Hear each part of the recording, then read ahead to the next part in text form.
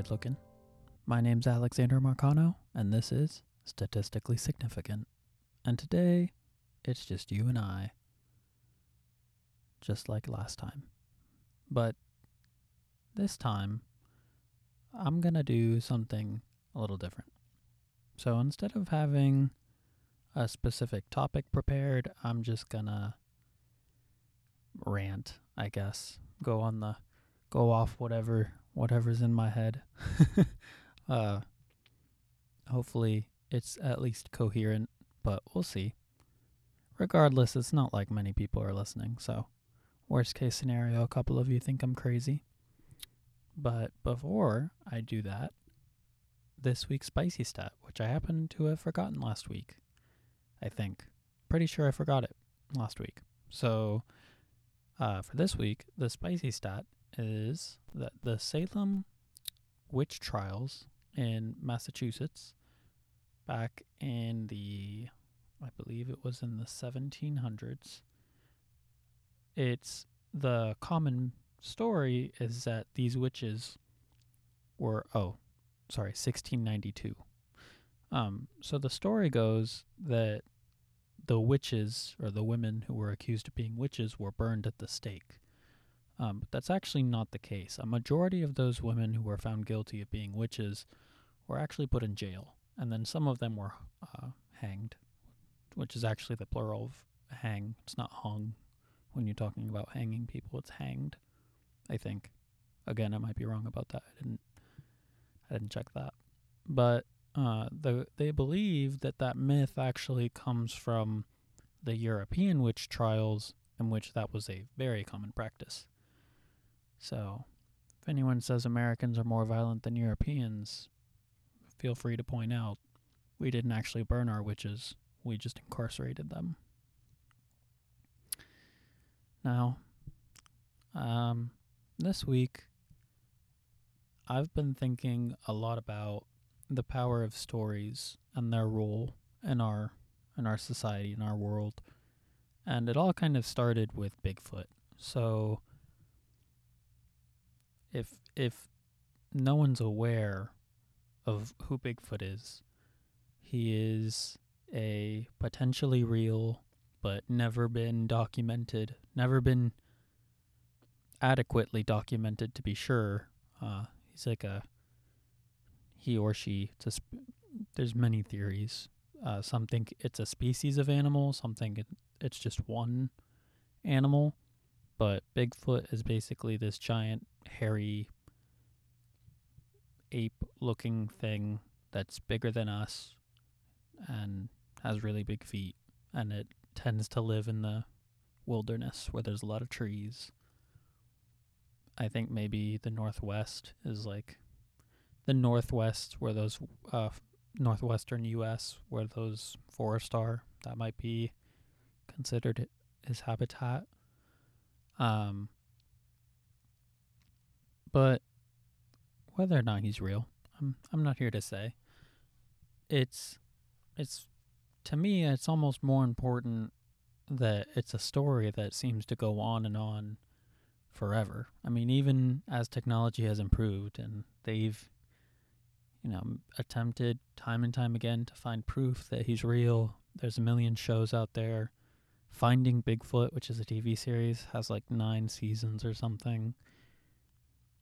We tell the story anyways, and it's almost like we really don't care whether or not it's real. The reason we talk about Bigfoot is not because we actually care about whether or not he's real, but perhaps, and this is where I was kind of, the rabbit hole I started going down this week, is like, well, maybe it's just because we care about the idea, like what if there is something out there that is similar to us, not quite us, but similar to us, and hidden, just out of sight. Similar, it's kind of like aliens. I mean, again, I'm not saying they're real or not real. They could be real. That's fairly possible. It's reasonable. But we haven't had conclusive, I haven't seen one yet. I don't think anyone's seen one yet.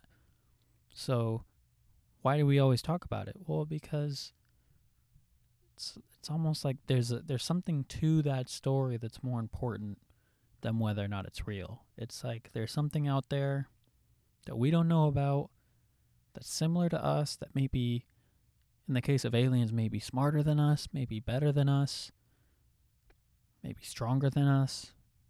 In the case of Bigfoot, I think it's just kind of like a scary thing. Like there's a thing out in the wilderness that could get us if we were alone.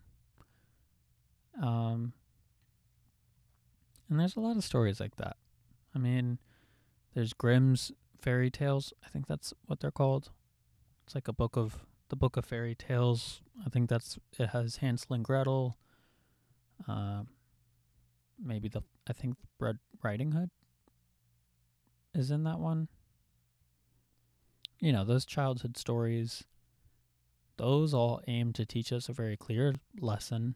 The story of I think it's, is it the jackrabbit and the tortoise? I feel like it's just the maybe it's just the rabbit and the tortoise.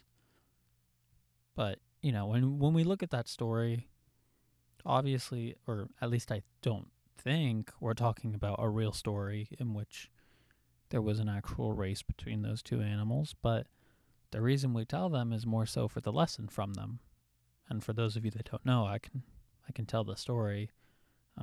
There was a tortoise and a rabbit that decided to have a race, and when the race started, the rabbit had a huge lead because the rabbit was considerably faster than the tortoise.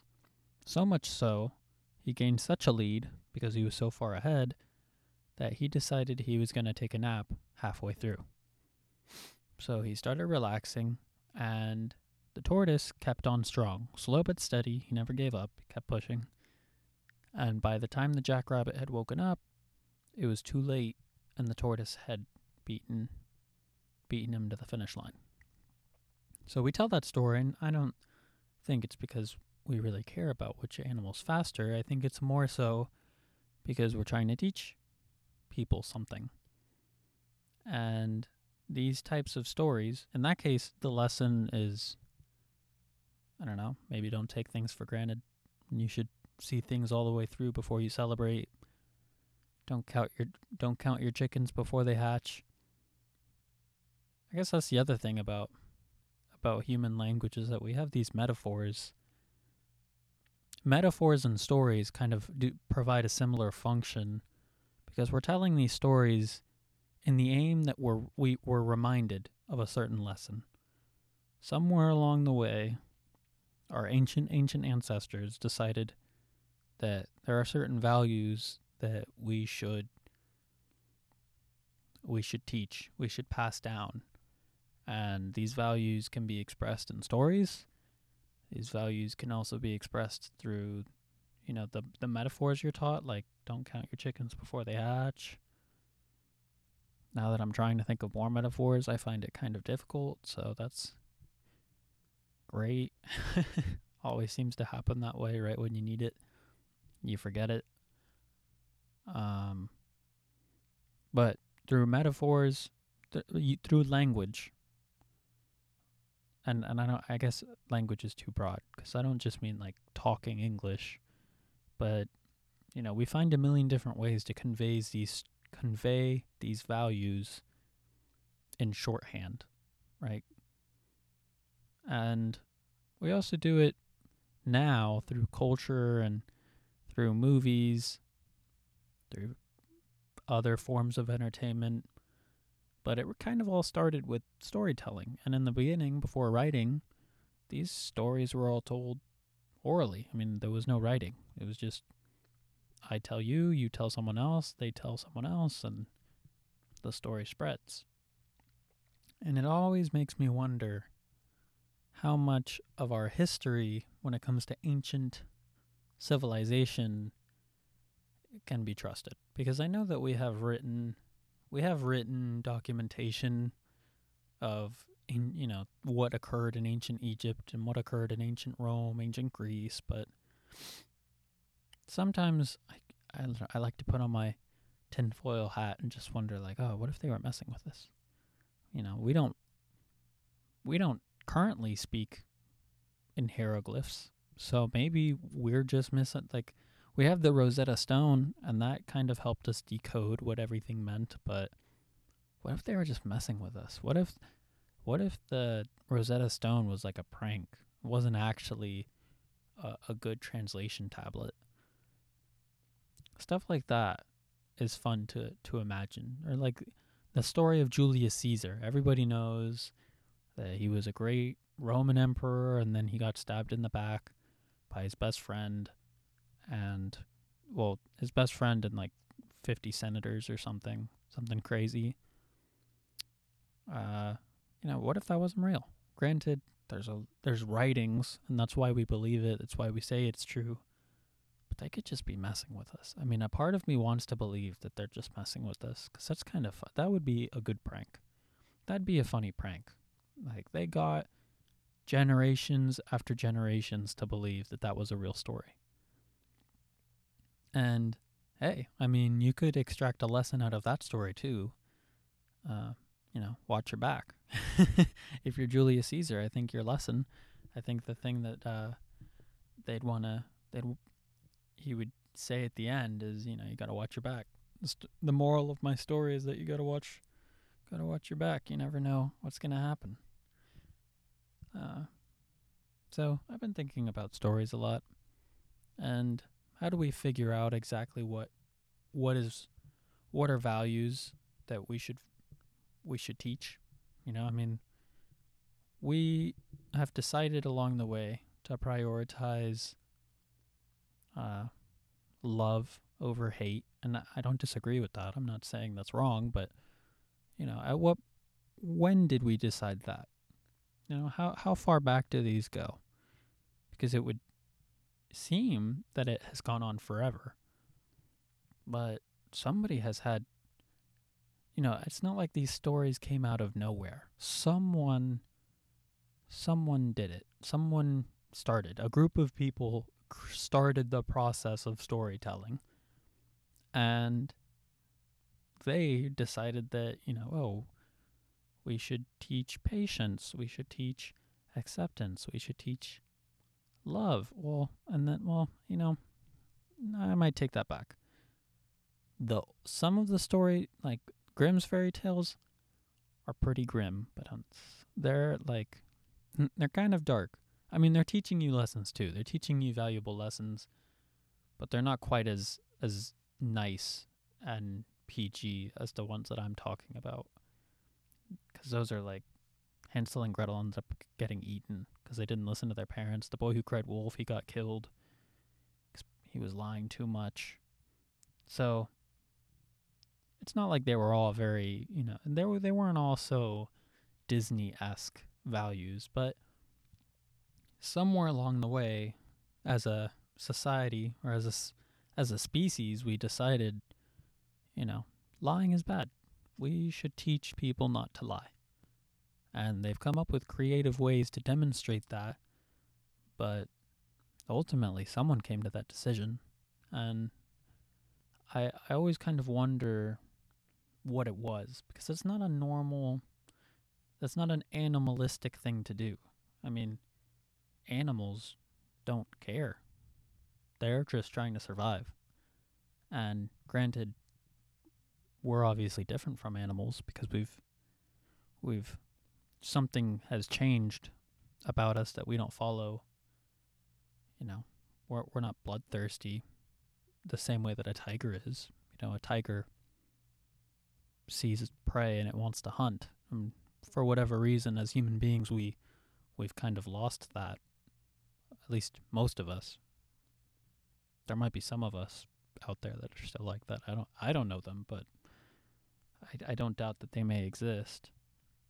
But my point being that we seem to have outgrown certain things that separate us from the animal world. And to decide what those values are going to be is an interesting interesting proposition. And I wonder how long it took for us to actually start telling these stories and establishing that this is the direction our species should go in. And that process lives on to this day. I mean, we're still fighting over what what are values we should carry down to our children. And in general, the needle is being, in my opinion, that we're going in the right direction. I mean, there's always setbacks. There's always points where we go too far, and maybe we need to rein it back. But as a species, we've decided that we want to keep pursuing this path of improvement. But I'm not really sure where it started or why. Really, I mean, it's kind of the the great anomaly of what makes us human beings, because I don't think dogs particularly think about whether or not lying is bad. Granted, they do show shame. I mean, if you've ever caught your dog doing something wrong, they did something wrong. The guilt is like visible. So maybe I'm just underestimating the animal world. Perhaps maybe there are other animals that struggle with these things and aim for improvement. It's kind of hard to tell, mostly because we don't speak the same language as them. That's the other thing, I guess. I mean, we have a unified and complex language network that we can kind of convey these abstract ideas. So, when you think of a dog, I mean, as far as we can tell, dogs are able to communicate, but it's much more limited, it's much more simplistic, less complex. So maybe they just don't really have it's like if you don't have the language for it, you don't have the problem. Justice, we talk about justice because we can talk about everything else involved in having justice. We can talk about right and wrong. We can decipher the meanings of those words, but a dog can't really, as far as we know. Which then makes me feel like, well, what about dolphins and octopuses? Because apparently they're super smart, and apparently they have a pretty complicated language. Or whales, too. They have a very complicated communication. Like, even the pitches matter in the communication for those animals. So, who knows? And they're social animals like us. I guess if you're not a social animal, that's the other part. None of these really matter because you don't rely on other people or on the other things of your species. But there are animals in the middle of the ocean, not in the middle, but animals that live in the ocean who, as far as we can tell, do have similar complexity in their ability to communicate. So I wonder, maybe they too have stories that they're passing down. Unlikely. I mean, I don't really know. It's a fun thing to imagine what a dolphin story would be like. It's kind of like, there was a race between a fish and a sea slug, a seahorse and a sea slug, and I wonder what they would call them. I mean, that's what we call them. Maybe they're just like the little wiggly one, and then the big chunky monkey were racing, and one of them decided to float up to the surface real quick. Got a little confident, went up to the surface, got some air. By the time he came back down, it was too late. That's, these are the rabbit holes of my mind. I don't know why I wonder. I always wonder if anyone else puts this much thought into random things. I'm sure other people do, but people don't really talk about it. Whenever I try to get this length of conversation about something like dolphin stories, people usually seem uninterested. Especially, maybe it's just that I struggle to verbalize it sometimes. The other thought I was having is, and this one's going to be a little hard to explain, so bear with me. But so let's say that presumably both of us are speaking English. Let's say that I'm thinking about a pizza, right? I'm saying the word pizza, and your mind has an image for what that pizza is. Clear as day, I say pizza, you know exactly what that means to you, and I know what that means to me. Now, let's say that you speak Spanish, and I speak English. I can say the word pizza, and it's no longer going to have meaning to you. But if I visualize a pizza in my head, and you visualize a pizza in your head, we're talking about the same thing. Or we're not talking about it, but we're both thinking about the same thing. Even if we don't have the same vocabulary, we're thinking about the same thing. Extend that to everything. Every thought that we have, it's like there's something deeper than language. There's something more primitive, something kind of symbolic that you don't need language for. So I could think about something like justice, right and wrong, and that's going to appear in my head. And I could but I could be around someone who speaks a completely different language. We could have absolutely zero communication with each other, but have the exact same thought in our head. Because thoughts are something internal that are very primitive, and the words that we say are what's complicated. The vocabulary, the language, that's what's complicated, because we've come up with a million different ways to say the same thing. Sometimes there's a million ways to say it in one language. Take that and realize that there's a million languages. There's a ton of ways to say the same thing. And with that, it's almost like, well, what's that deeper layer? Like, what are our thoughts? I mean, obviously, they're a combination of neurons and electricity running through them, but our ability to have a concept in our mind, in our mind's eye, it's like that is universal. That is a universal thing about our species. We don't need to speak the same language to know instinctually. It's almost like it's like when you smile. Smiling is something that's shared universally across every culture. When you smile, human beings know what that means. When you cry, human beings know what that means. So there's like a weird thing about our mind where what our thoughts are very primitive, our thoughts are very basic, but our language is very complicated. And the way that we express our primitive thoughts can get very complicated. And that's ultimately the part that messes us up. When you're talking to someone, trying to tell them something and they're not getting it, and you can't really get through to them, it's not necessarily that your thought is complicated. It's that the words you're using to describe them get extremely complicated. And in some cases, that can be avoided. I mean, sometimes some people are just good speakers, and it becomes very, they're better at saying what they're thinking. Others are not very good speakers. But it all comes down to just that, our use of language. And that's a weird thing. It's kind of it's a weird thing.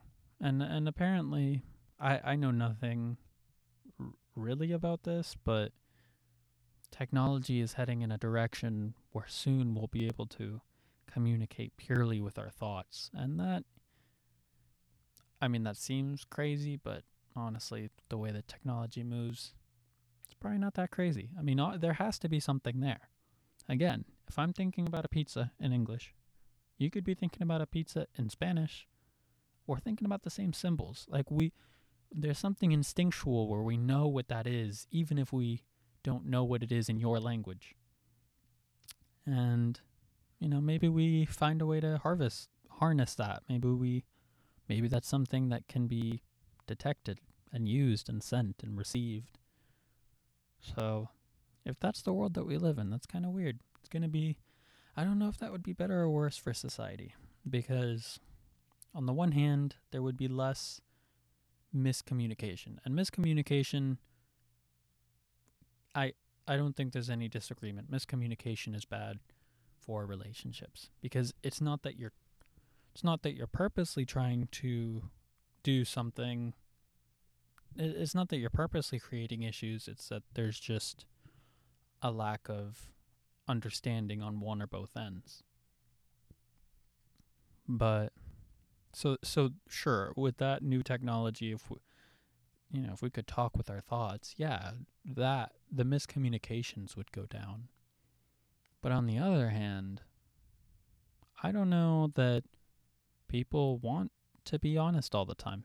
I'm not sure that that's really good for us. I mean, sometimes we don't want to hear the truth. And I don't mean about the big things. I just mean about the small things. I mean, some people are ugly. And you don't want to tell them that because you don't want to be mean. And they don't want to hear it because it's hard to hear. So I don't know that we'd want to live in a society where you can't keep that to yourself. I mean, politeness and rudeness, they seem optional, but they're really kind of necessities, because there's more to people than what meets the eye, but we can't help our thoughts. Sometimes they get away from us, You might not care what someone looks like, and you might honestly believe that and tell that to yourself, but you still think about it. It's one of those instinctual things where you're like, I don't want to care about their looks, but I've noticed that today they look pretty bad, or today they look really good. And those are the thoughts that many of us have and then dismiss, because we don't want to put priority on that. We want to put priority on other things. So being able to read each other's thoughts would eliminate that ability. We wouldn't really be able to avoid facing some of those truths, and that kind of creates. I feel like it would create more clear divisions in groups of people, because then you can't deny the things you're thinking.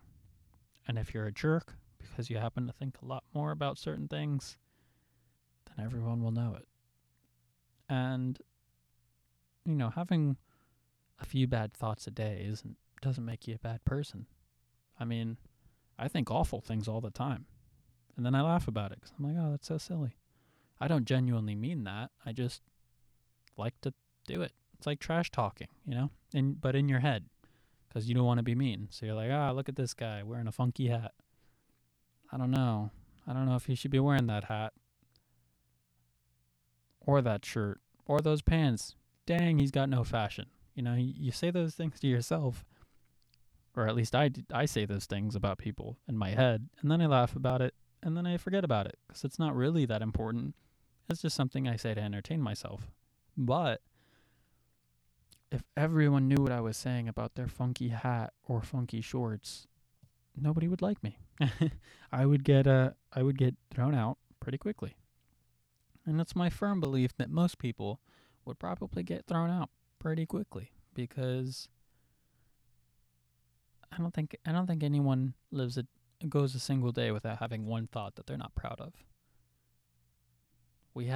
It's like the whole right to privacy. I don't think most people understand that the right to privacy is not a real right that we have in the U.S. because of the Constitution. The Constitution says no such thing as a right to privacy. That's something that we have established now, that we are trying to establish now. And I'm totally for it. I agree. We do need a right to privacy. But it's not inherent, and it's not a given. But this is why it should be. Because I don't need people knowing the awful things that I think about every now and again. And by every now and again, I mean every few minutes. I'll see the dark and I'm like, what if I got murdered right now? If people knew that, they'd probably think I'm a weirdo. They'd probably be like, why is this guy constantly being worried about getting murdered? I'm not really worried about it. I think about it a lot, but am I worried about it? No. Maybe it's because I think about it all the time. I just don't worry. I'm like, oh well, I saw it. At least I saw it coming. I mean, I can't be scared if I saw it coming. So, our minds are weird things. Really odd, symbolic. What if hieroglyphs? I feel like I'm mispronouncing that. Hieroglyphs? The Egyptian symbols that they used, ancient Egyptian symbols that they used, hieroglyphs, I think. What if that was their attempt to symbolize the inner thoughts? I was saying pizza is, pizza in English and Spanish are the same symbol. What if hieroglyphs were like an attempt to make the inner mind purely symbolic? Because then it's universal. Drawings are kind of a universal thing. But even drawings are kind of complex because you have to, they don't tell you everything. They don't express intent. Like if you see a guy with a knife in a drawing, you don't know what his intentions are. You don't know what his motives are. So it's a little weird. It's not a perfect system because that's the other thing about your symbolic mind. It's there's a lot of, it's not just a symbol in the sense that it's a drawing. It's like a symbol, a 4D symbol where there's feelings and stuff attached to that thing. And of course that's personal. I mean, I like pizza. So when I see a pizza, there's a positivity around it. Like an encouragement. When I think of a murderer, I don't feel that same encouragement. It's more of a fear. So, maybe the hieroglyphs were just an attempt. They're not perfect, but it could have been an attempt. Maybe better than what we're doing right now with the alphabet. The alphabet, I mean, it works for writing English. It works for writing languages, but it does not work for the simple symbolic mechanism in our mind. But yeah, that's what I was thinking about this week. That's where I've been thinking about all this other stress in the world, all this international news. And I'm over here thinking about why the heck we tell stories and who decided that those are the stories we should be telling. I like most of them. In fact, I really like stories. Mostly for the lessons. They're kind of like fun ways to learn lessons. Because somewhere along the way, we've gotten wise and realized that every generation is plagued with the same issue. So if we just learned from the past, we would get so much further. But we're also stubborn, and we think we know better than the past. We're like, oh, well, we have iPhones now, so we're not going to make the same foibles. But arrogance will still get us the same way that it got them, and pride will get us the same way it got them, and ultimately we face the same issues no matter how far we've gotten. It's like the 2 steps forward, 1 step back. See, that's a metaphor. Those are the things, those are the types of things that I was talking about earlier. All right, well, that is my rant for today, for this week. I hope it made sense. I hope you're able to follow along, maybe even find it interesting. But yeah, if you guys have anything that you've been thinking about this week that you want to share, feel free to let me know on the social media page at the StatPod, TheStatPod.